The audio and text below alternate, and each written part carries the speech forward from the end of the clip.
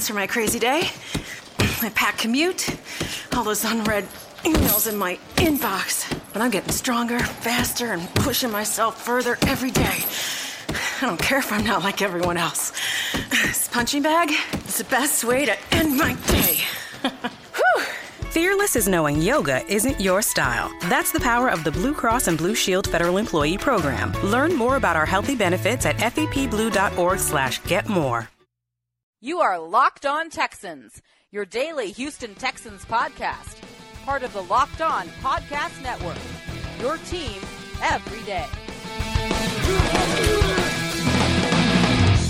I'm Robert Land, and welcome to a Tuesday Locked On Texans, brought to you by SeatGeek, the smartest, easiest way to find tickets for the football games you want to see up close and in person this season. Joining me in a bit is Fox 26 sports producer Danny Mata. We'll get Danny's thoughts on Osweiler's performance against Jacksonville and the team in the division that's looking a little more dangerous with every game. Before we talk to Danny, I thought Coach O'Brien had some noteworthy comments at his Monday presser. We talked on our postgame show about how impressive Akeem Hunt was at running back Sunday. Well, OB was impressed too.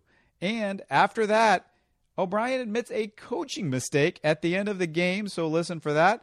Let's start off by finding out what he thought of Akeem Hunt's breakout performance off the practice squad. One of the plays that he had got called back on I got to be careful here, but, on a whatever that call was. So he had a good game for us, good spark. I know Grimes being injured made it easier for you guys to put Hunt up on the active roster. You have 5 running backs, and I imagine it's not very easy right now to make a decision on who you want to have on the active roster and sending a guy back down to the practice squad. A lot factors into that, Paul. You have to look at special teams. When you look at Hunt yesterday on special teams, forget about offense. We all that's pretty obvious how he played on offense because he had the ball in his hand and he made some good plays. But on special teams, he was disruptive too. He may not have shown up as much in the stats as far as having a tackle, but him or Don Jones were down there first or second, and making the returner, Ben, or whoever the returner was, have to make a first move before they really wanted to. So that's part of it too. How is that guy going to factor into special teams unless it's an offensive or defensive lineman?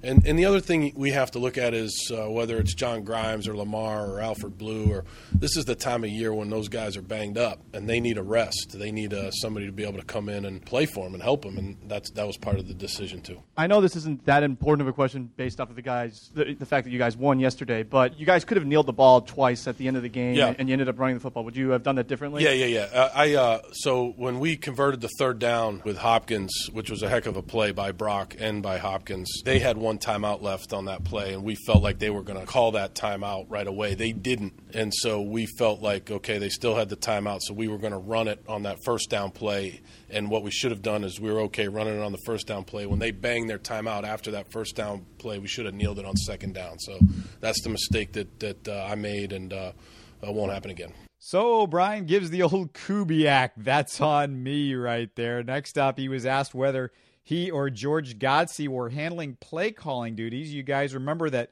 he said he was taking over play calling duties a few weeks ago, but as he tells us in the press conference, that's not exactly what's going on. I'd say that yesterday George called the majority of the plays, but we're doing it together, if that makes sense. We're talking about not play to play, but series to series.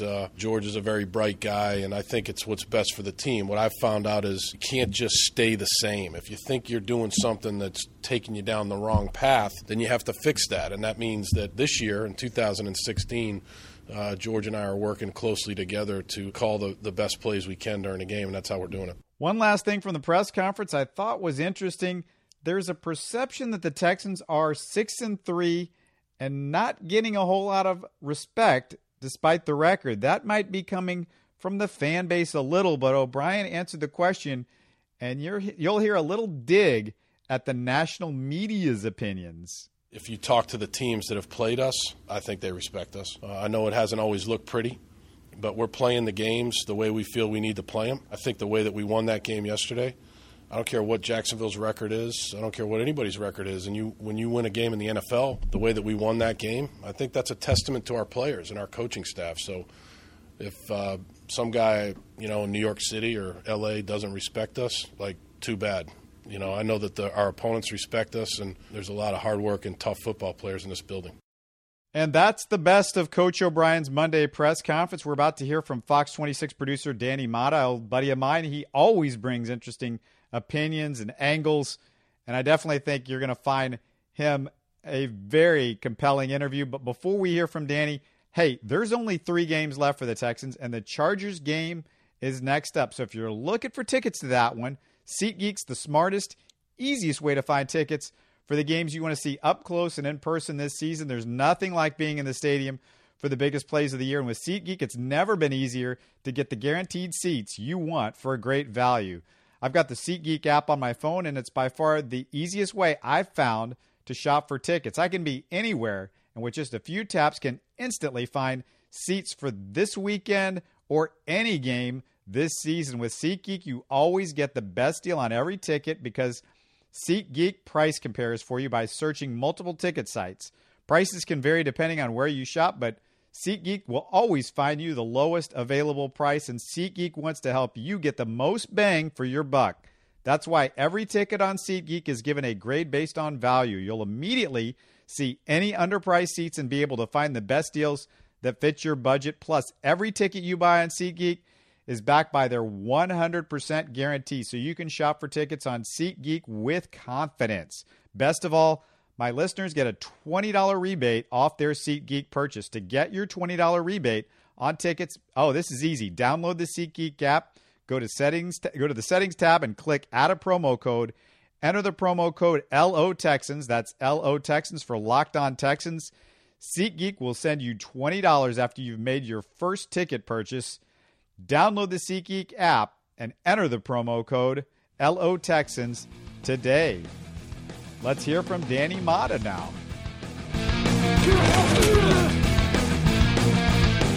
Joining me now is Fox 26 Danny Mata, producer over there, and always great to talk to Danny, knowing him for a long time. And Danny, want to talk about the game a little bit on Sunday before we move ahead to the Raiders game later this week. But boy, a couple things that really stuck out to me as far as Brock Osweiler is concerned.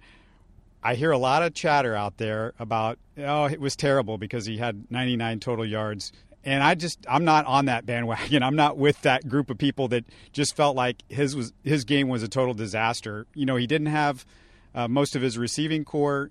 DeAndre Hopkins was being challenged by one of the most physical young cornerbacks in the league. He was dealing with a defense that has been good against the pass. What was your impression of Brock Osweiler in that game? Is this just another bad Brock Osweiler game, even though it's 99 yards, or do you see it differently than that? I guess we've gotten to the point where at least he didn't turn the ball over. He's not going to lose him games. And against a team like Jacksonville, who, let's face it, right now, the way they're turning the ball over at such a ridiculous rate. We had a pick six the first play of the game.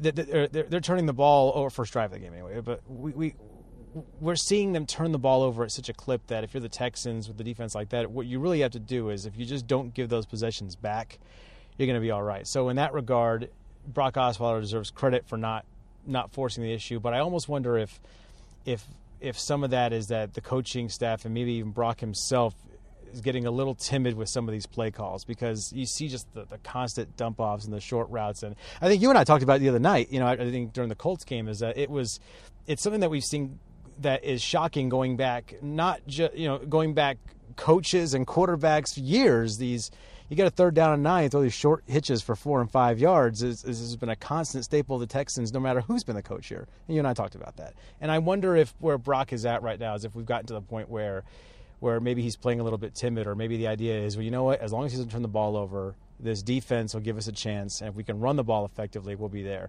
And that's fine, but is that what you paid $72 million for? Yeah, I guess my point to that would be I think Bill O'Brien's doing game managing because that's what it's needed right now. The tight ends are playing better. The tight ends have really become one of the strengths of the offense.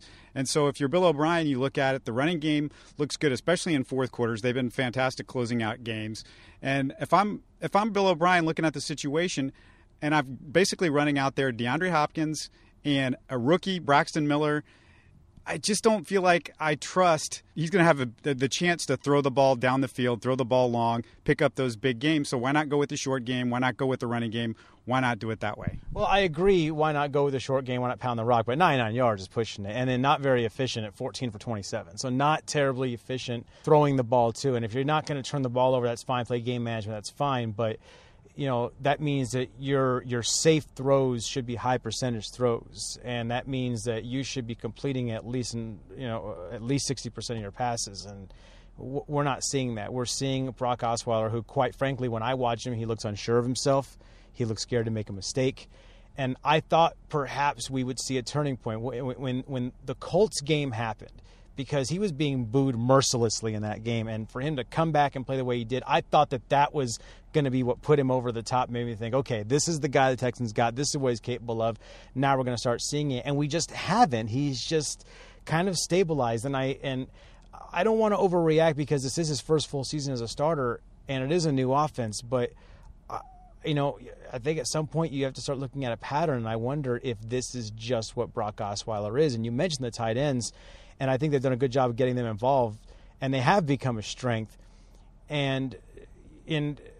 But to your point, no one's going to confuse the Texans tight ends with, Martellus Bennett and Rob Gronkowski over in New England, right? So they may be a strength for this team relative to, who they are and what this team can do, but they're not a strength in terms of like what the league has to offer. So you could say offensively they're a little limited right now when it's DeAndre Hopkins and Will Fuller's been injured, and you've got rookies like Braxton Miller out there. But I think you've got enough in the running game, especially with guys like, we saw Akeem Hunt out there doing some things. And Lamar Miller, we know he can catch the ball.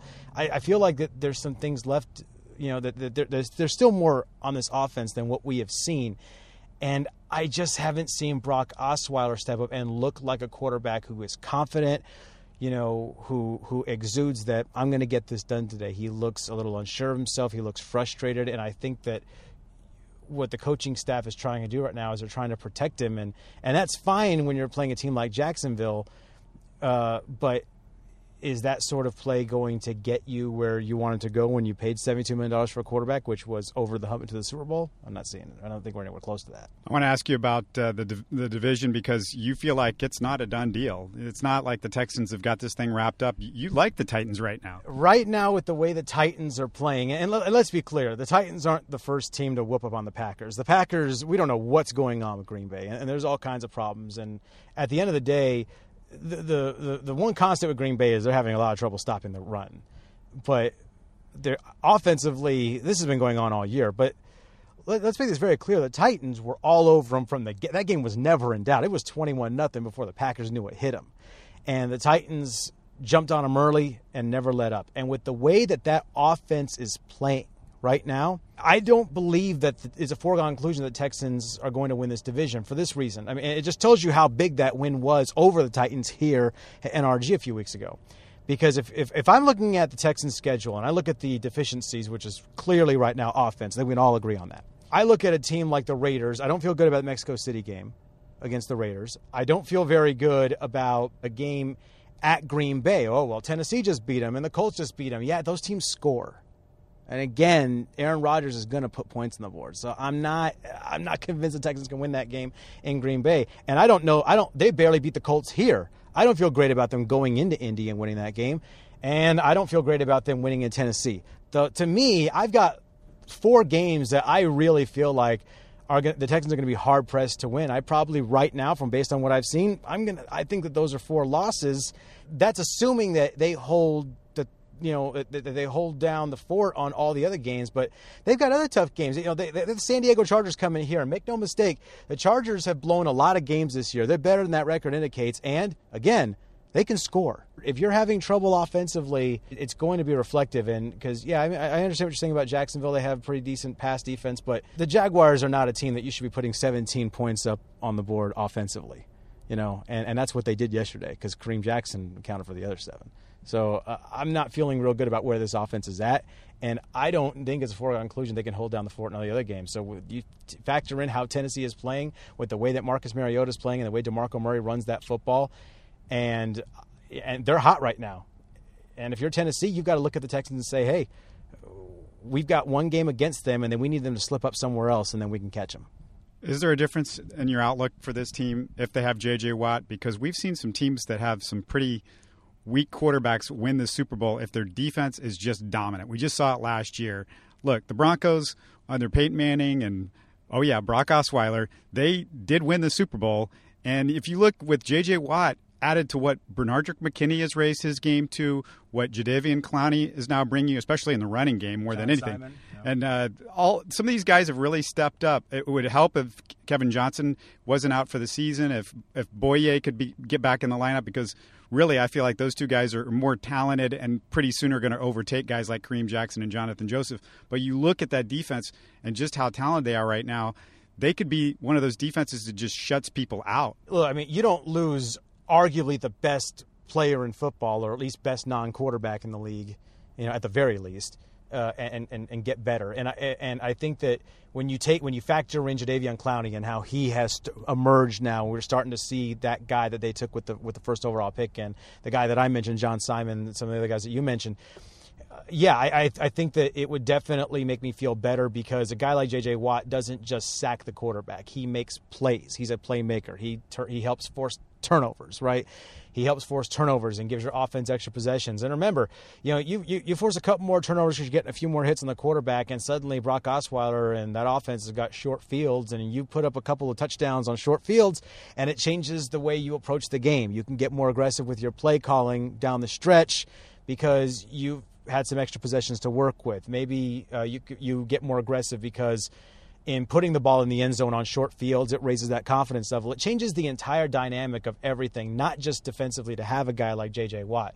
That said, I don't look at the Texans defense and think, oh man, what are they going to do? Like, I think they're all right at defense. I think they're going to be all right.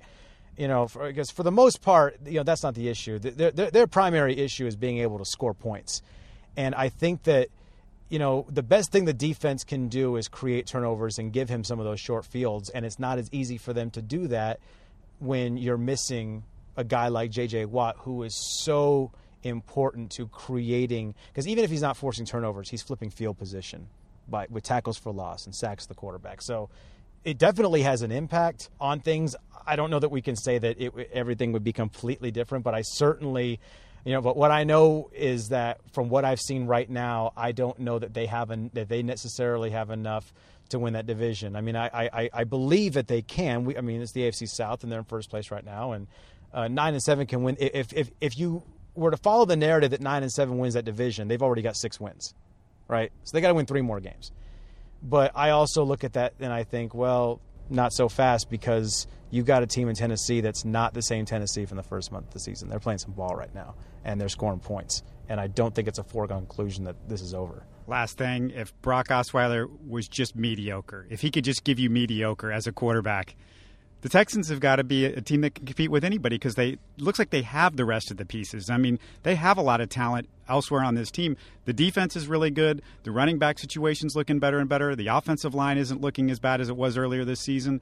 The wide receivers, if you get Will Fuller back, it's not too bad. And now you got some tight ends that are helping you out. Yeah, you mentioned the offensive line, and they're playing a little bit better because of, as you mentioned, the running game has emerged, because we know that there's a split there, right? Some of that's the blocking schemes, and some of that's the running backs themselves.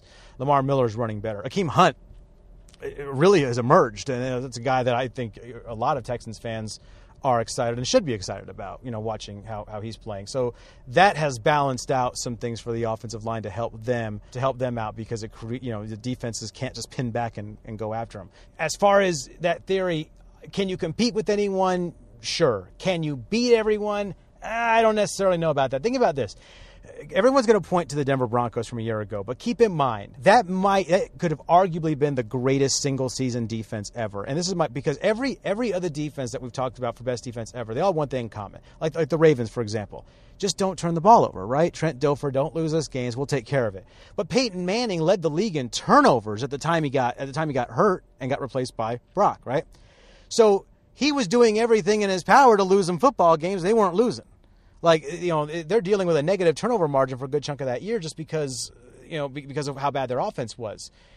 If they had been anything less than maybe, or at least arguably the best defense in NFL history for a single season, they may not have won the Super Bowl. That was at least a top 5 single season defense. If they had been anything less than that, they wouldn't have won the Super Bowl. So you need the Texans effectively to play at that level if you want if you want Brock Osweiler to be able to take you somewhere with how he's currently playing. And the Texans aren't that. They are not as currently constructed, and you could make his J.J. Watt's out. That might be some of it. But right now, that defense is not that. They are not that Denver Broncos defense that's putting up, or at least setting you up for 14 points a game by forcing turnovers and constantly harassing the quarterback. It's a good defense, a strong defense, one of the better ones in the league. But no one's going to look at the Texans defense and think that that's one of the best single-season defenses. And that's the problem, is that based on what the offense is giving them, in order for them to win a championship, they would need that defense to elevate its play substantially to a point where it's able to overcome the obstacles of the offense. That's Danny Mata, one of the guys behind the legend, I should say, Mark Berman behind the scenes there at Fox 26. You guys know where to find that. Thanks so much for doing this, Danny. Hey, thanks for having me on, man. And if you guys aren't listening to this show every day, what's wrong with you?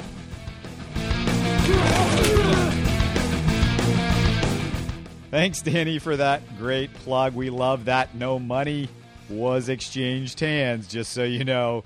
Let's wrap up Locked On Texans, brought to you by SeatGeek, the smartest, easiest way to find tickets for the football games you want to see up close and in person this season. And if you're new to the podcast, it's all Texans all the time, 5 days a week. It's all part of the Locked On network of podcasts, the fastest growing sports audio network in the world. There's a podcast for all the NFL and NBA teams, including, for most of you, the Rockets. Subscribe to Locked On Rockets with Ben Dubose. You can listen to us every day by subscribing on iTunes, TuneIn, and now we're on Stitcher. If you have anything you want us to discuss, you can check out our Locked On Facebook page, or on Twitter at Locked On Texas, or on my own Twitter account for Houston Sports Talk, my podcast about all of Houston sports. Just go to @HST Podcast. Thanks so much for joining us, everybody, and we'll talk to you again tomorrow.